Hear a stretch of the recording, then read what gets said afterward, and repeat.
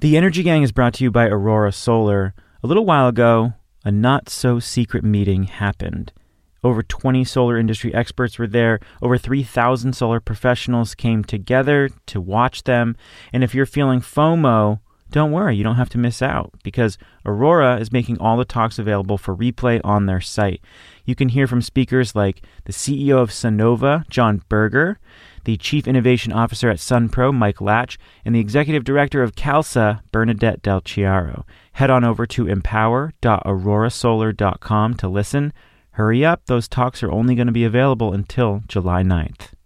The Energy Gang is brought to you by Enel X. Enel X is a global leader in advanced energy solutions. It serves large businesses, governments, utilities, as well as thousands of consumers to bring cleaner, smarter solutions to market and enable rapid decarbonization.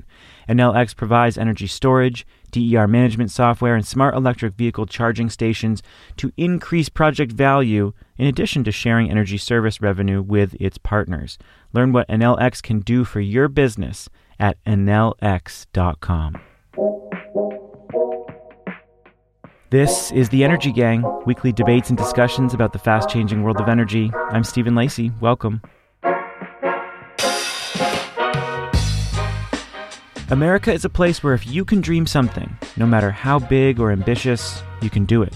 Unless you're trying to build 700 miles of transmission lines to bring wind power across the country. This week, what'll it take to make America's clean energy infrastructure dreams reality? We don't play back catalog episodes all that often, but we're pulling out an episode from 2019 this week. It features Russell Gold, a senior reporter at the Wall Street Journal. Russell wrote one of my favorite energy books. It's called Superpower. It's all about this harrowing and ultimately failed attempt by Michael Skelly to build a giant transmission line to bring wind from the Midwest to the Southeast U.S. And we're running it again because, well, summer holiday schedules. But it's also one of my favorite recent episodes because it's so relevant to what's happening right now. You know, just this weekend, talks over Biden's infrastructure plan made progress, and it looks like we'll be getting a very big chunk of money toward transmission as part of this $1 trillion bill. Sure, it's a positive start to have all these dollars earmarked for transmission, but it's another thing to build it. And this conversation with Russell is a reminder of all the legal and financial complexities that we face building clean energy infrastructure like transmission. Later in the episode, we also talk about the calls for fracking bans. This episode was recorded in the middle of the presidential primary, the Democratic primary. And now that Biden is in the White House, he's going to need to make some hard decisions about what fossil fuels he does leave in the ground. There's still a lot of pressure on him to increase fracking regulations, to ban fracking. So that conversation feels particularly relevant to today, and it's helpful to revisit how this was playing out in the recent election. Anyway, I love this episode. I think it's a good one to revisit, and we'll be back with a normal episode next week. So happy Independence Day to our listeners, and enjoy this conversation with Russell Gold. Russell is a longtime newspaper reporter. He is a Pulitzer Prize finalist for his reporting on the Deepwater Horizon oil spill. He's got 2 books under his belt, one on fracking called The Boom, and the latest is Superpower. It's all about this guy named Michael Skelly and his harrowing attempt to build one of the most ambitious energy infrastructure projects in recent history, a series of high-voltage transmission lines, essentially renewable energy extension cords running from Oklahoma to the southeast. And this book is about Skelly's journey and what it tells us about the difficulties of the clean energy transition. So, Russell, you've covered a lot of different energy stories in your day. Why did you zero in on this one? You know, I actually didn't really set out to write a book about transmission. I looked around and I wanted to write about the people who were doing something big and ambitious about energy and climate. And, you know, it didn't really matter what they were doing. I just sort of wanted to understand what it took to throw yourself into a giant project, because my sense was that the energy transition was going to require these big, ambitious ideas and projects. And, you know, I'd sort of been reading a bunch of David McCullough books on the, you know, building of the Brooklyn Bridge and the Panama Canal. And I wondered what was the equivalent today. And I looked around and talked to people, and people said, oh, you got to get down to Houston and talk to this guy named Skelly, because what he's trying to do with his company, you know, that's the modern equivalent of, you know, building the Brooklyn Bridge. This is a big, ambitious project. And I went down and met him, and, you know, his personal story sort of takes you from the beginning of the modern renewable movement here in the United States, late 1990s up until today. And I thought, this is a fascinating story. So I threw myself into transmission. And how did Skelly get so obsessed with transmission himself? Well, he started off as a wind developer. And those first couple wind farms he was building around 2000, 2001 were 20, 25 megawatts. And, by the time he sort of finished up his career as a wind developer, he was working with 300 and 400 megawatt wind farms. But then he looked around and said to himself, what's the big challenge? How do we go, even bigger?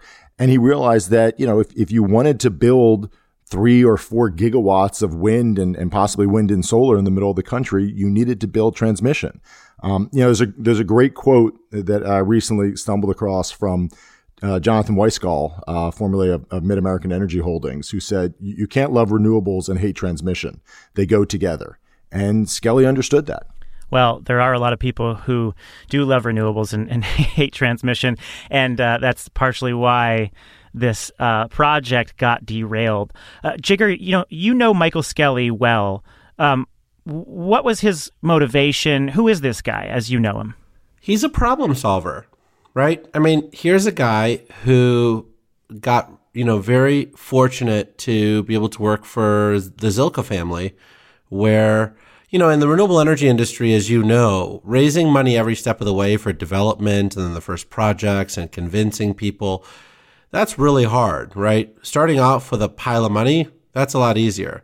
And so he was able to actually use all of his acumen and all of his problem-solving skills to build one of the largest wind farm companies in the United States, right, under Zilka Renewables, which then turned into Horizon Wind, right? And so I think that he, came into this industry by being able to be a pure problem solver and not having to deal with, some of the other, challenges that this industry, throws up against you.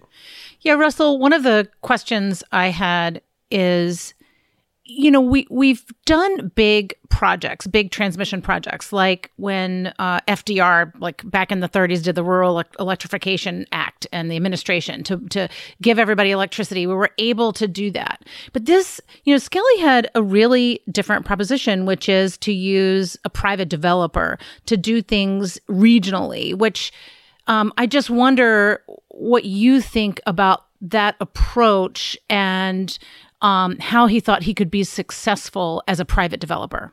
Right. Well, he had this insight, and that was that there was a lot of potential money sitting on the sidelines that would love to invest in these projects if someone could prove that a big transmission project was feasible and could provide a return. He wanted to build 1 or 2 of these lines, but he was hoping that would then spur further growth. And so, I think he had a very smart insight, which was that there is a lot of private money out there. Let's see if we can do it.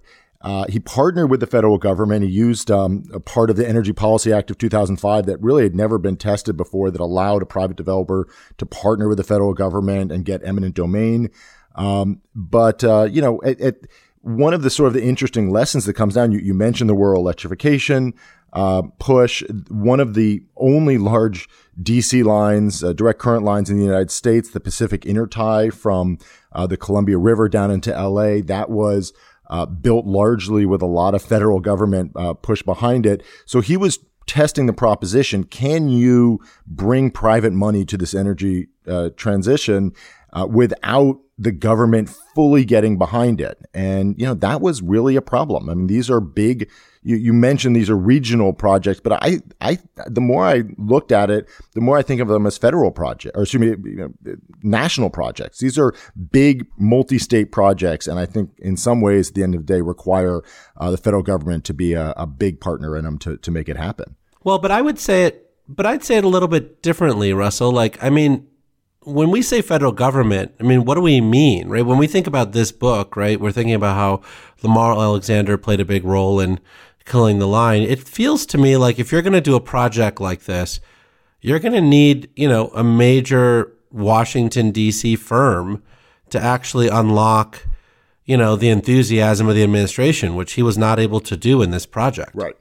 No, I mean, the Obama administration talked a strong support for this, but for years, this project sort of languished in Washington. And it wasn't until Ernie Moniz became the energy secretary that it got a little momentum. But even then, Secretary Moniz wanted to, he was so keenly aware of the politics of this that he wanted to push the project ahead, but not if it would cause a political problem. I think what I'm saying is that there needs to be attention in Washington, D.C. to these projects. It's the more I look at them, the more I sort of think about the regional transmission that's happened. I'm just not sure if that much can be done or that much can be accomplished without some sustained focus from Washington, D.C. Yeah, and you need not just a big, expensive firm, Jigger, but you need champions in Congress to push this forward. And what you had instead was Senator Alexander, who Jigger mentioned, who is chairman of Energy and Water Appropriations. Remember, he literally holds the purse strings to Tennessee Valley Authority, which had to partner on this project, as well as being in the body that confirms the board of the Tennessee Valley Authority. So, and he has a visceral reaction to wind. With his property up in Nantucket, he fought Cape Wind. With his property in Tennessee, he has fought any kind of wind development in Tennessee. He doesn't like wind anywhere. And it's like green eggs and ham to him. And I just think that you have to have champions, not just people lobbying for it, but people who believe in it and think that this is of benefit to a great number of people to get something like this done. And Russell, you write that this is a quote from the book. Along the way, he found that the obstacles to a cleaner, cheaper electricity future have more to do with politics than technological limits. So another element that derailed this project was in, I believe, 2015, when two senators put forward a bill that would make it hard to build the line.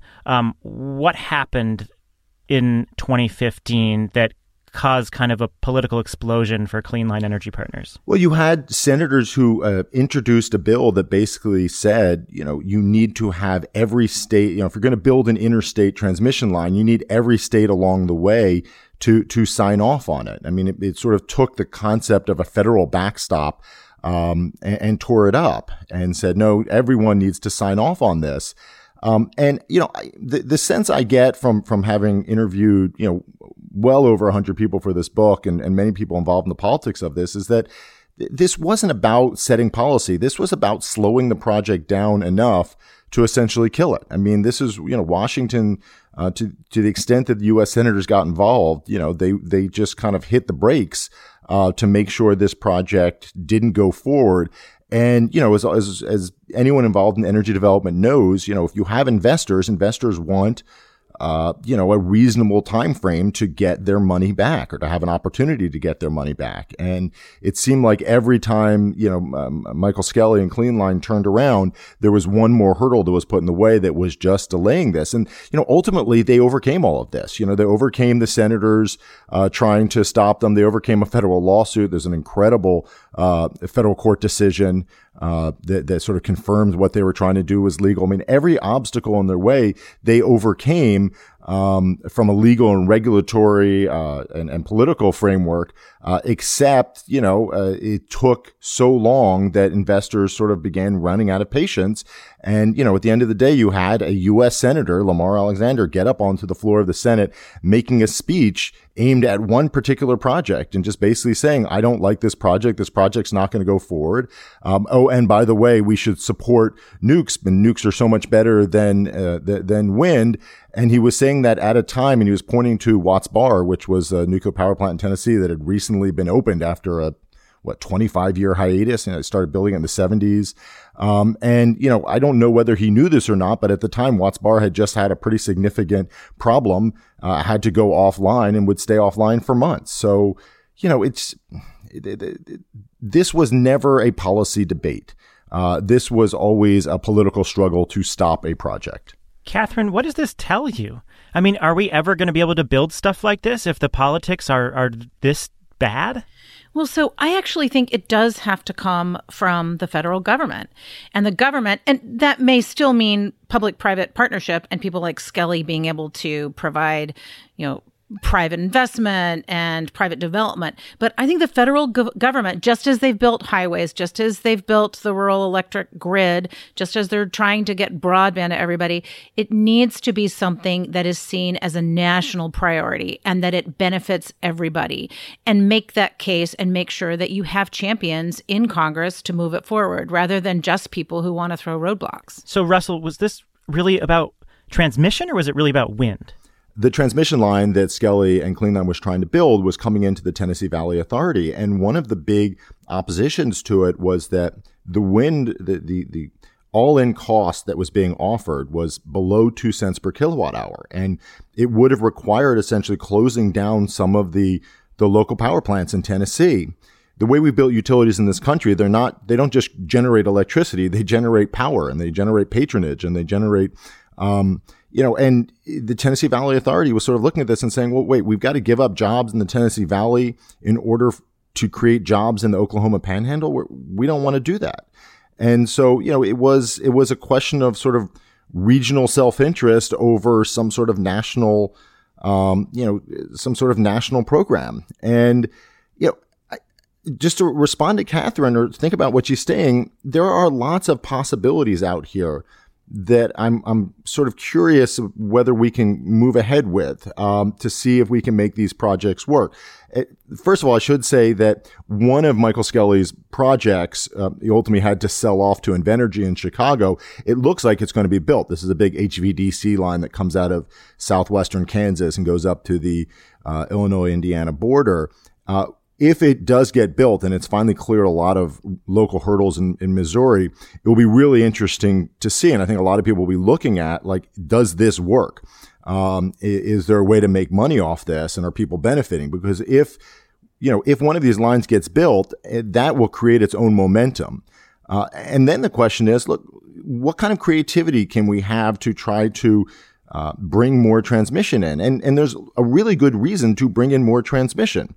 All the models sort of show and indicate that we can get, 50, 75% renewable energy at a lower cost than we have today and significantly lower greenhouse gases.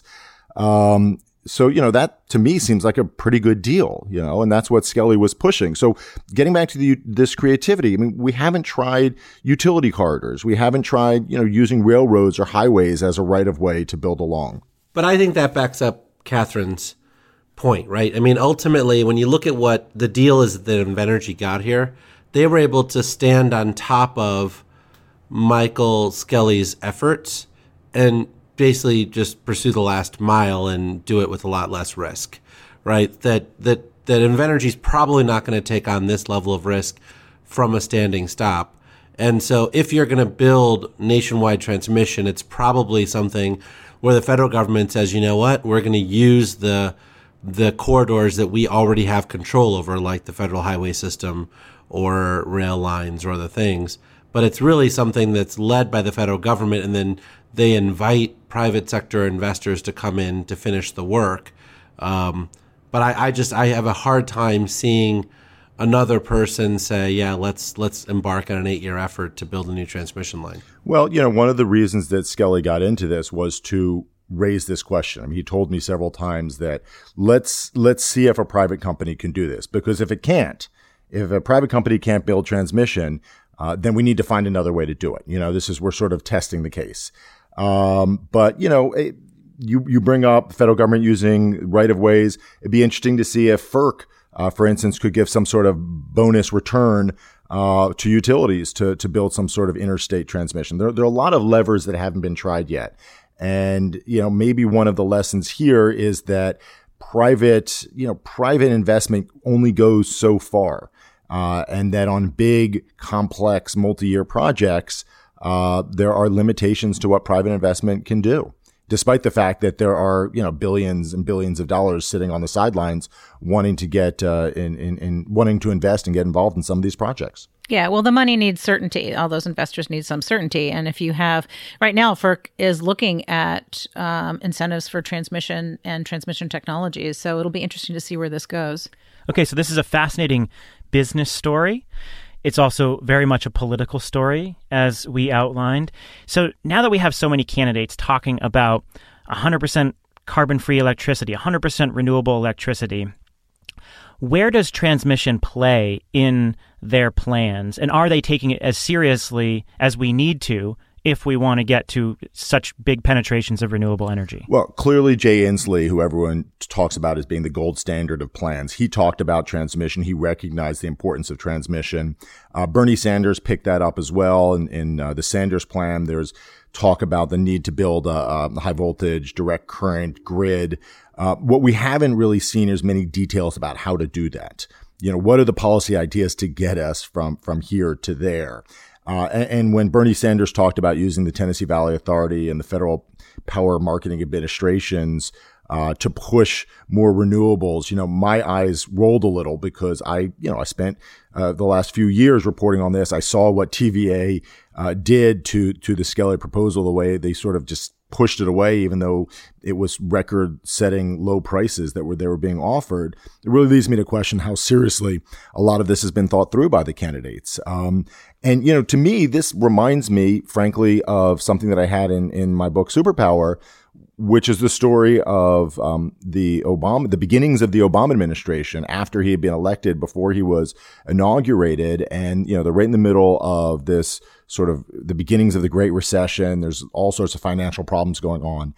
And there was President-elect Obama and Biden and several other people got together to talk about how can we stimulate the economy? And there was talk about building these big transmission lines, and eventually it was shelved because they said, well, that will just take too long. We can't get the money out quickly enough. So we have seen this discussion before. To me, the question is anyone going to start making the investment? Because, talk is cheap. Well, I recommend that all of the candidates read your book and anybody else, Russell, because Superpower is a really good book, you guys. It's very readable. The stories that you dig into and some of the history is amazing. So it is. I want to give you a big shout out for it. You made transmission really, really fascinating. So good job on that. Yeah, I love the book. One thing I'm thinking about today is, given that T. Boone Pickens passed away, that was the plan that everyone coalesced around during the 2008 presidential election as that year's version of the Green New Deal, right? And it didn't make it past the U.S. Congress, right? It makes you question whether, this country can really do big things anymore. Yeah, Jigger, I agree. I've been thinking about the same thing. We have the technology to do this. That's not a question. It can work. I think it's been pretty well established that if we can build a grid like this, you have all sorts of benefits: lower greenhouse gas, lower price of power. It would help with potential for some sort of cyber attack on the grid. Having big DC lines would help with the black start capability to restart the grid. So there's so many reasons to do this, but we're not doing this. And one of the questions I find myself asking is, as a country, do we have it in ourselves to build another intercontinental railroad, to build another interstate highway system? And if we don't, what are the alternatives we're facing? This is exactly what I wanted to get at in this conversation. And it's something that we touch upon a lot. If you look at the list of major projects that have been attempted or half built over the last decade, Cape Wind, the Vogtle nuclear project, that Kemper carbon capture and sequestration project, an attempt at high-speed rail in California, the Northern Pass transmission project here in the Northeast, and then this Clean Line project. Do these failures they're all, unique projects. They all have their intricacies and idiosyncrasies and particular reasons why they failed. But is there something in common?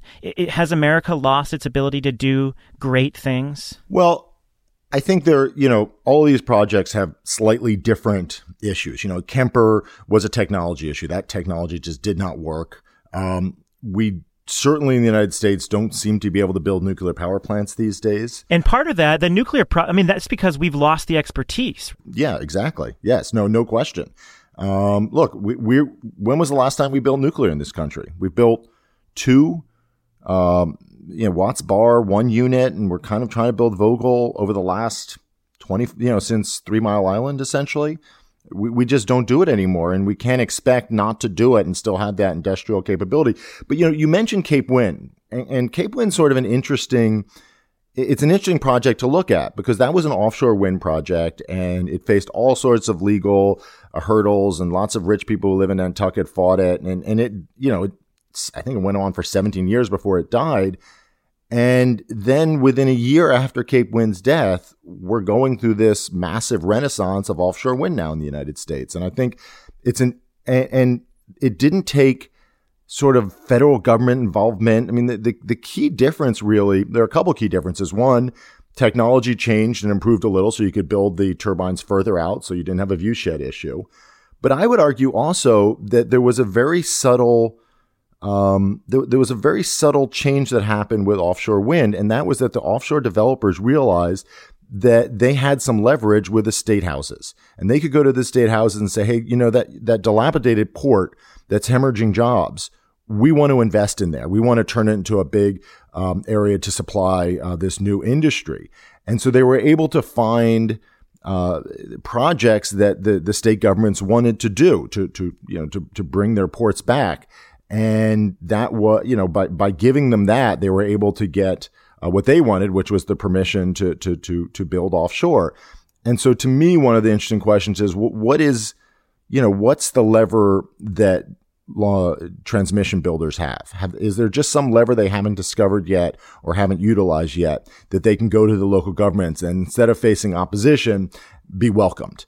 And that's sort of an interesting lesson from Cape Wind, I think. Yeah, I'd push back a little bit. I think that these offshore wind projects are working really closely with the federal government, and it's not clear that they actually are getting as much traction as one would have thought, right? I mean, the most recent wind project that got delays in their federal permits, such that they'll probably miss their PTC window.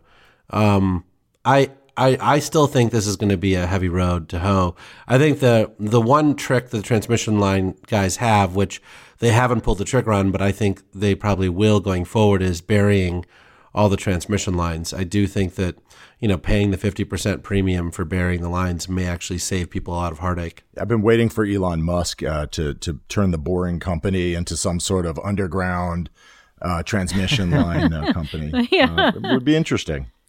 So final question on this. Russell, did you come out of this project feeling optimistic, pessimistic, somewhere in between? Somewhere in between. I was hugely inspired by the level of dedication that Skelly and the dozens and hundreds of people who worked at Clean Line had to make these projects. I mean, these were people who understood what was going on with climate, who understood the challenges, and were going into work every day sort of saying, all right, what obstacles do we have in our way and how do we overcome them?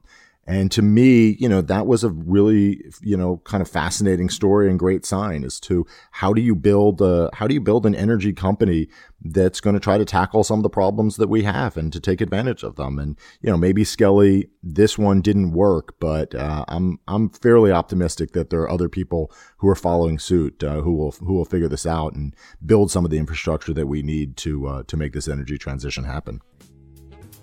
The Energy Gang is brought to you by Aurora Solar. Have you ever wished you could just take a peek inside the boardrooms of the best solar companies? Maybe tap into that solar sales strategy call, the top performing reps, listen in, get some tips? Well, we can't get you in the room, but we can get you pretty close.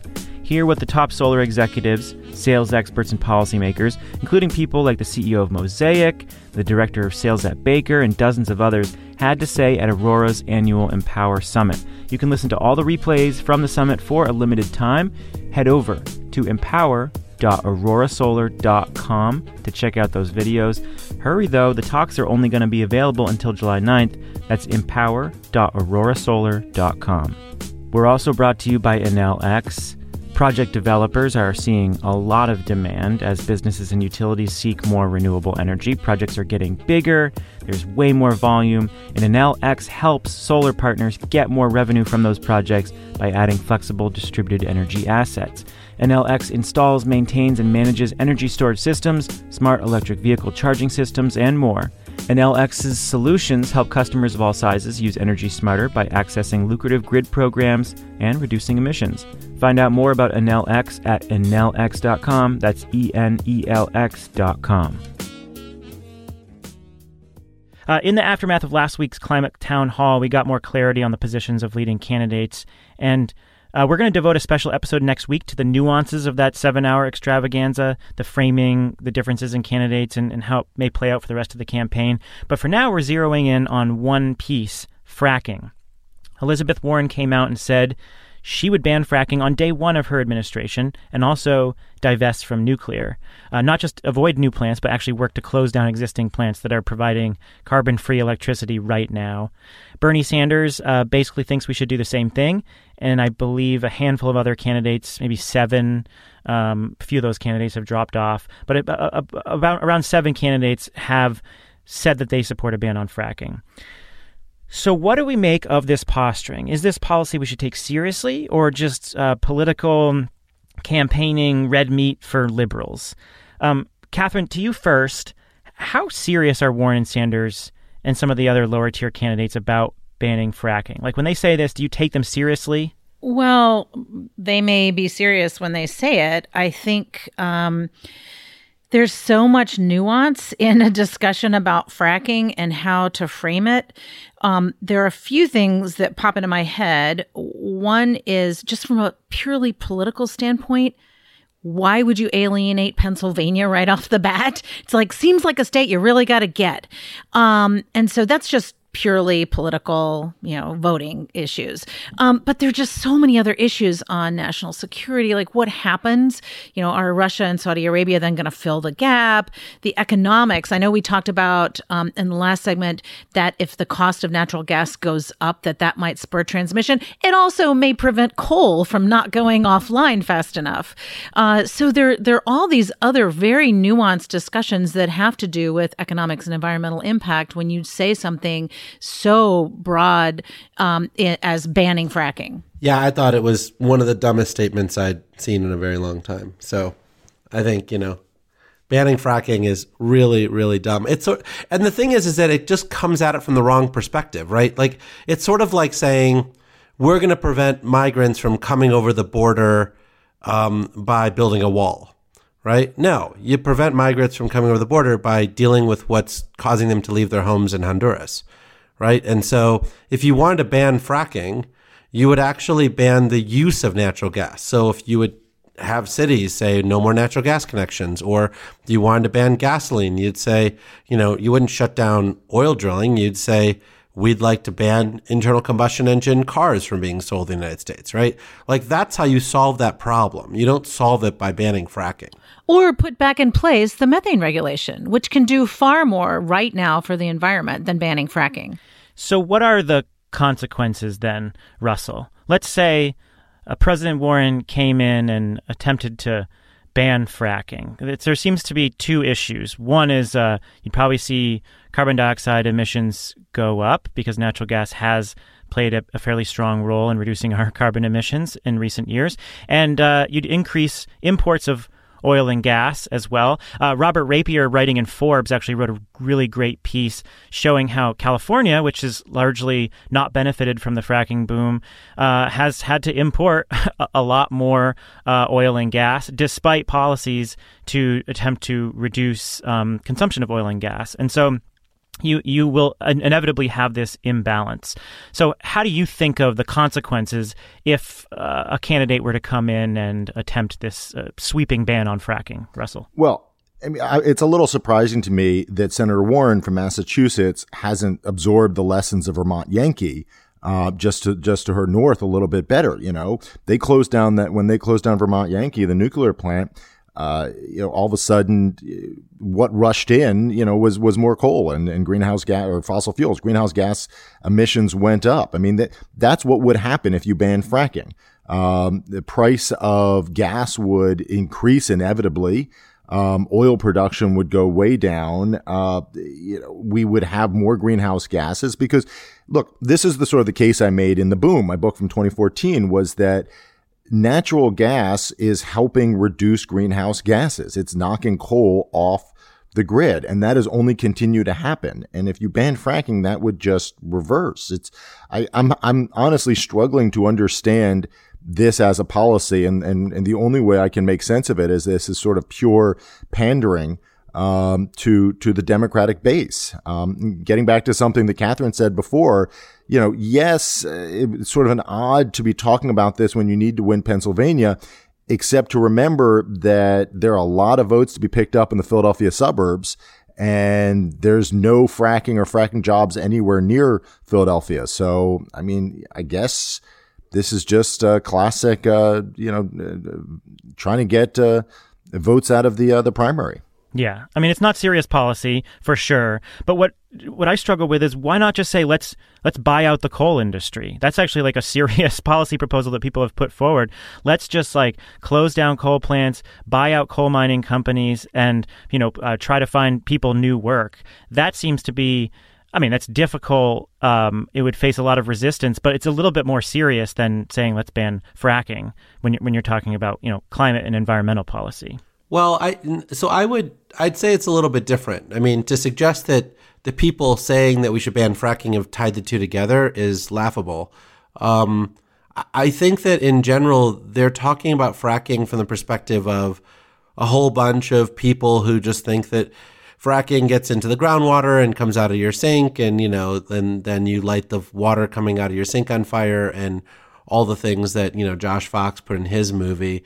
And I don't even think they've thought through the implications of losing 10 million barrels a day of oil production and what that would do to our relationships with Russia and Saudi Arabia and China and other places. And so I just think that the whole thing wasn't thought through at all. What bothers me is that there's no space to have a nuanced position on this.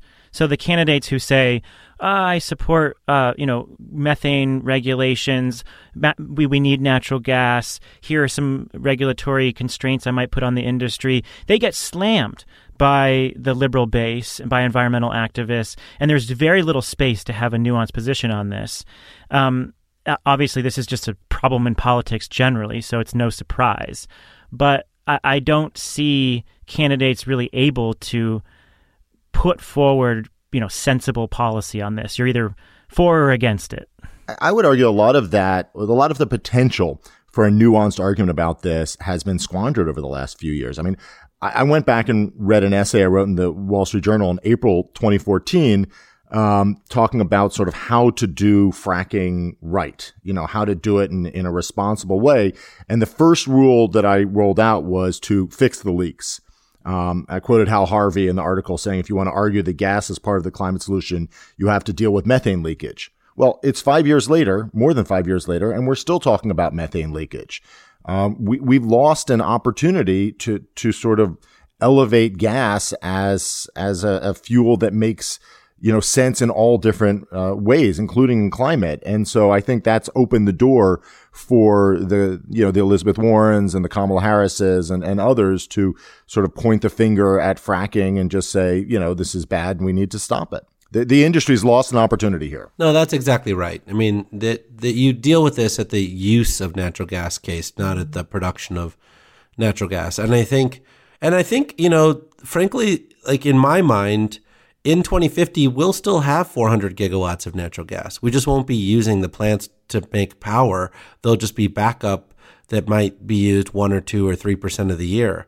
But my sense is that right now, that is the lowest cost way of getting to a very high penetration renewable energy grid, is to have these resources there as backup and you just pay them capacity payments. And so it does feel like they just missed the opportunity around, actually having this argument in a more productive and, serious way. Well, I also think there are a lot of market-based approaches that you can take. So I work on distributed energy resources and non-wires alternatives, and a lot of utilities, their modeling just always says they need to build a new natural gas plant, no matter what, the input shows that in the end, that's all you need. And that's what they try to do. And, I go from state to state arguing, no, let's look at all the resources. Let's look at how you can combine distributed energy resources, non-wires alternatives, and all that. So taking a market approach and allowing everything to compete will then force natural gas to be to either retire, not get built, or, become less competitive in some way. But approaching it in that mechanism to me seems like definitely it's more complicated to explain that. But that's where you get a lot of the best results. And what about this focus on nuclear as well? Again, Elizabeth Warren saying, I don't just want to avoid building new nuclear plants. I want to start phasing out existing nuclear plants. What was your reaction to that, Jigger? I mean, that was the biggest miss of the entire comment, right? Fracking is one thing, right? It's like red meat to the base. But on the nuclear side, for those people who are actually fighting to pass 100% clean energy bills at the state level, they're only able to do it through some of the votes from the nuclear industry, right? That's how you get bipartisan support for some of these things. And the notion that we should actually be actively talking about shutting down existing nuclear plants, let alone talking about closing the door on new nuclear designs like NuScale and others that are starting to finally get constructed. And I think NuScale's got their plant in Idaho that's getting constructed, is crazy, right? I mean, that is the way that you get the coalitions built to pass these laws in the next 5 or 6 states. So I just think that you can have a nuanced conversation about climate change without picking technology, with just by saying we need clean energy goals, we need zero emission goals, we need to do adaptation, we need to do all these things without saying exactly what the technologies are you're going to use. So I just think when you throw things out there like that, it's whether it's on the natural gas side or on the nuclear side, you really are putting yourself in a box. Yeah, absolutely. Okay, well, let's go to our last topic, a bit of media criticism and some self-reflection on our own levels of hope and despair.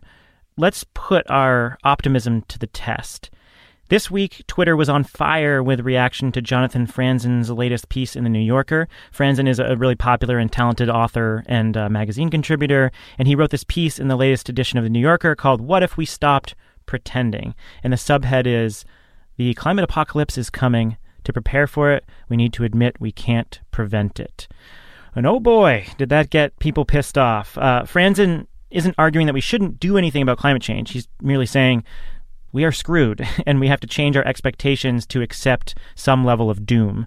If we're too hopeful, we're just going to crush the collective spirit of humanity when we don't live up to our expectations. It's worth a discussion on this because it does raise some questions about how he interpreted the science and whether being in a privileged position allows him to shrug his shoulders at the problem. Okay, quick reactions around the horn. How did you interpret this piece? Catherine, you first. Yeah, so everybody knows I'm an optimist.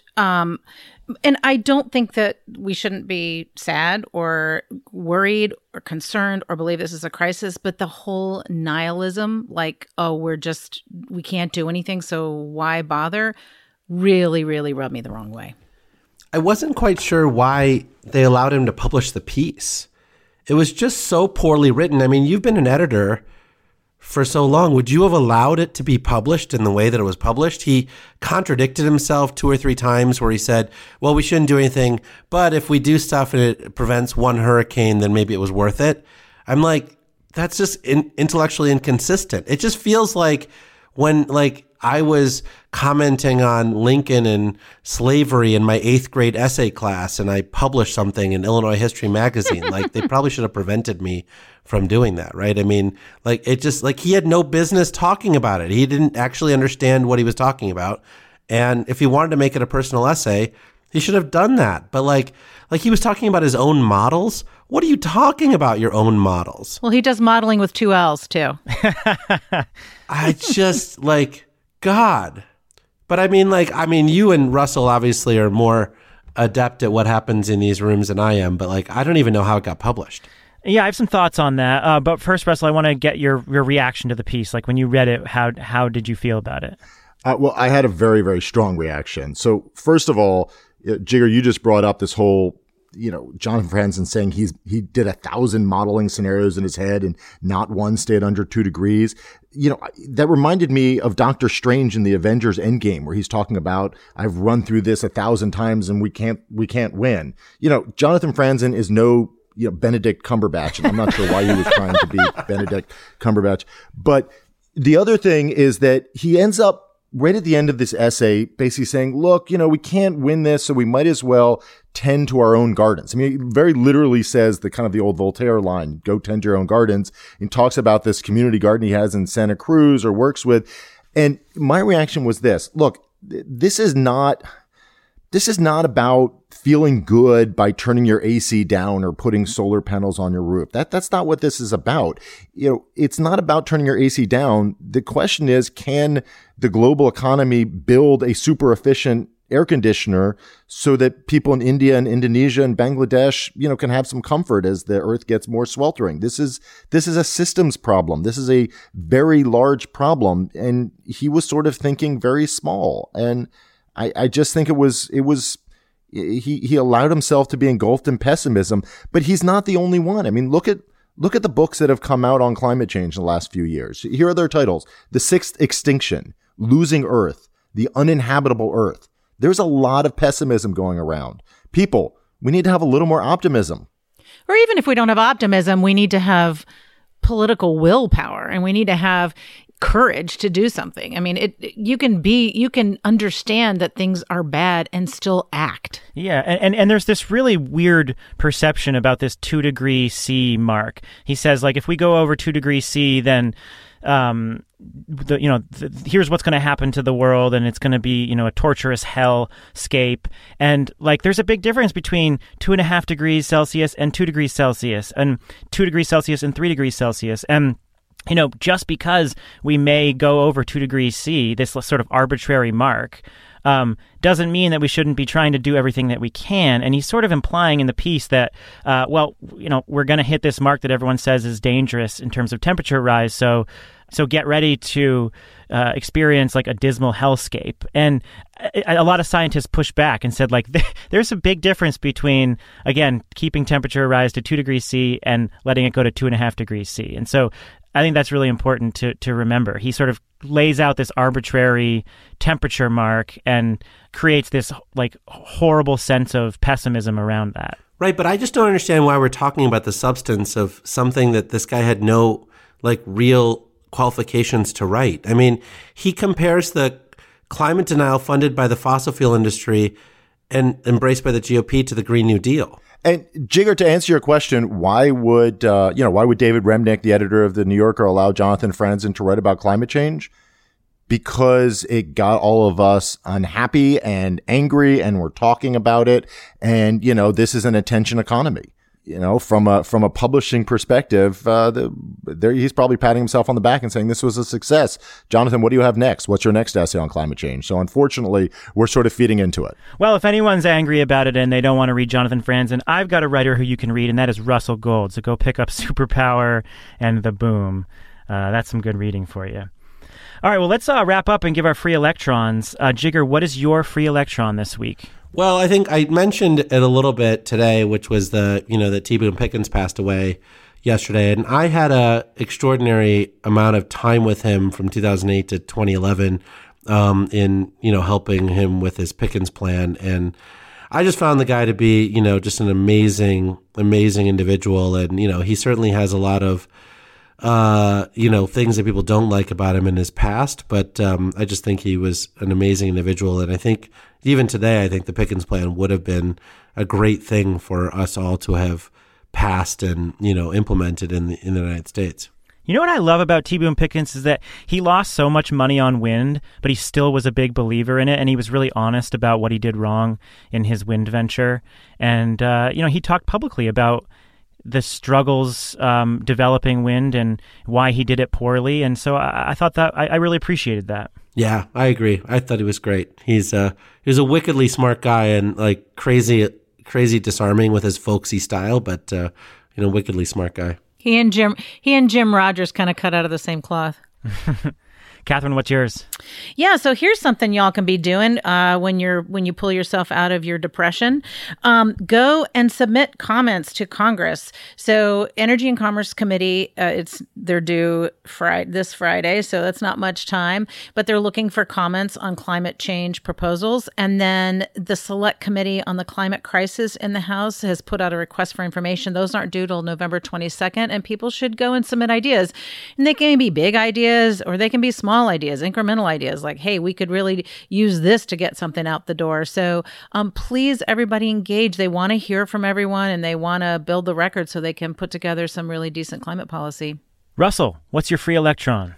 I just finished last week a book on Oklahoma City by Sam Anderson called Boomtown, and it was an absolute joy of a book. I mean, for anyone who's interested in energy in the United States, there's sort of this weird attraction to Oklahoma City.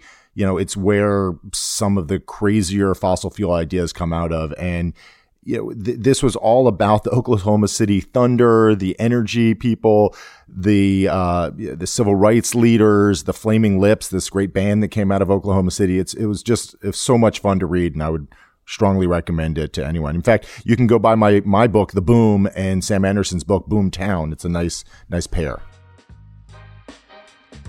That's going to do it for the show. Thanks again to Russell Gold for that conversation. And wasn't it nice to hear Jigger's voice again? Stay with us, because as we head into the summer, we're going to have a bunch of really good guests coming up. And we will, of course, be covering the latest research and news happening in this space. Again, hit us up on social media if you want to suggest any story ideas or guests. And give us a rating there on Apple Podcasts. And happy summer to all of you out there in the Northern Hemisphere, and happy July 4th to our American listeners. I'm Stephen Lacey. This is The Energy Gang, weekly debates and discussions about the fast-changing world of energy. I'll catch you next week.